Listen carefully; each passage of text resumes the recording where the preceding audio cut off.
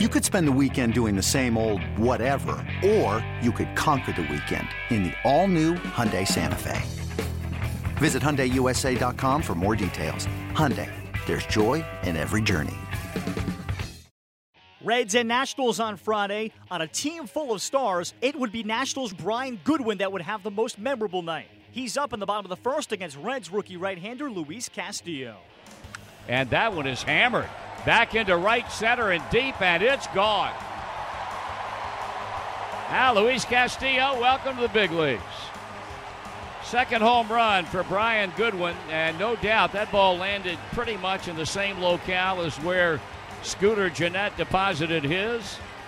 And it's 4-1 Cincinnati on a solo home run by the number 2 batter in the Nats batting order. Back comes Michael Lorenzen, and Murphy hammers one into right. That baby is going to be a home run. Line drive right over the short fence in right field. A screamer into the Reds bullpen for Murphy. 13 of them now, and the Nats creep one more run closer. It's now 5-3. You got the left-hander Goodwin, the left-hander Harper. Then Zimmerman. Here's a ball ripped into right center field. That ball is gone. Home run. Brian Goodwin. His second home run of the game. And we are deadlocked at 5. They led 5-1 after 3.5. 5-2 after 5.5. Here's the ball hit into right by Goodwin. His third hit. Turner turns the corner. He'll end up at third. And Bryce Harper is going to bat with a winning run at third and 2 out here in the bottom of the 10th. The pitch. Line drive right field over the head of Schebler. That ball one-hops the wall. Turner scores. And the Nationals come all the way back and win the game on a base hit to right by Bryce Harper. Final score, Nationals 6 and the Reds 5. Brian Goodwin's first career multi-home run game helps the Nationals to a 6-5 win over the Reds on Friday. It was a mixed bag for Reds rookie Luis Castillo in his first big league start. 5 innings, 2 runs, 5 hits, 5 walks, and he strikes out 5. The Reds got off to a great start, scoring 4 runs in the top of the first, but they lose 6-5 in 10 innings to Washington on Friday. After the game, here's Reds manager Brian Price. So you certainly have the lineup that's not going to sit around in a 5-1 game and just sit on their hands, and they're going to make a push. But we keep adding on periodically. We're able to give ourselves some distance and close that game out in a little bit more of a traditional style than having to, piece together, that bullpen with Lorenzen, et cetera, to get to Iglesias, who we had to bring in within a tie ball game. So, that's one I thought that was sitting there to win. We just weren't able to get it done. Guys like Lorenzen and Peralta have been so good for you, especially earlier on in this season. Of late, not the same results. Your bullpen's leading the league in innings pitched. Is this the part of the season where it kind of sets in, where it might be an offset of just having to eat up too many innings?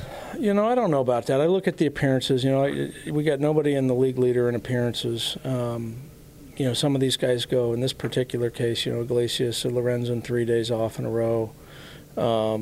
Now, that being said, the group as a whole is pitching way too many innings, and that's what you get. And we're also, we're walking hitters at an alarming rate, and that today did hurt us just with pitch count and, with moving runners along, advancing runners.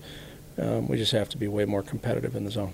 Luis Castillo makes his major league debut. Mixed bag in there, uncharacteristically walking guys. At least he didn't walk guys in the minor leagues. But did you see a little moxie out there, getting Zimmerman to ground into a couple double plays and a couple big situations? Yeah, I'm happy with the way through the ball. You're going to be a little, he was a little defensive in some of those situations against this lineup, was a little bit too fine going out over the plate with his fastball. As he gets settled in here, I think we'll see something resembles more what we saw in AA as far as pitch efficiency, and that'll go a long way. That'll allow him to stay in the game longer. It'll decrease the amount of base runners, force guys to swing the bat off him, and that's what we've got to be able to do. So, I would anticipate that he's going to get sharper as the season goes on. Scooter's hit like 3 home runs off Strasburg. Any rhyme or reason, or what do you see in his at-bats against him? Oh, I don't know. I've only seen one of them. So, I've seen one of the three. So I don't know. I don't know the answer to that. I don't know if he's just not missing the good pitches to hit. Strasburg is tough, and maybe it's just at Scooter when he does get a pitch to hit, he's not missing it. Saturday's pitching matchup has Homer Bailey going for the Reds against Joe Ross of Washington. Hey, Rob Bradford here. You guys know I'm always up for a good MVP story, and one of the best stories is Wasabi Technology. Wasabi is the world's hottest cloud storage company, and it's become the go-to provider for professional and collegiate sports teams, including 20 Major League Baseball teams like the Red Sox and NHL teams like the Bruins and Vancouver Canucks. Even the Liverpool Football Club is getting in on the Wasabi action. So, why is Wasabi the MVP? Well, Wasabi was purpose-built to free businesses from skyrocketing storage costs and unpredictable transaction fees that the Amazons of the world are charging. In fact, Wasabi is up to 80% less than those hyperscalers and doesn't charge a cent for businesses to access their data. From Wasabi's AI-enabled intelligent media storage, Wasabi Air, to the industry's only cloud storage service with triple protection against cyber criminals, data deletion, and ransomware, Wasabi's taken the lead in driving innovation in data storage and helping sports teams to unleash the power of their data. Wasabi, another Boston-based championship team.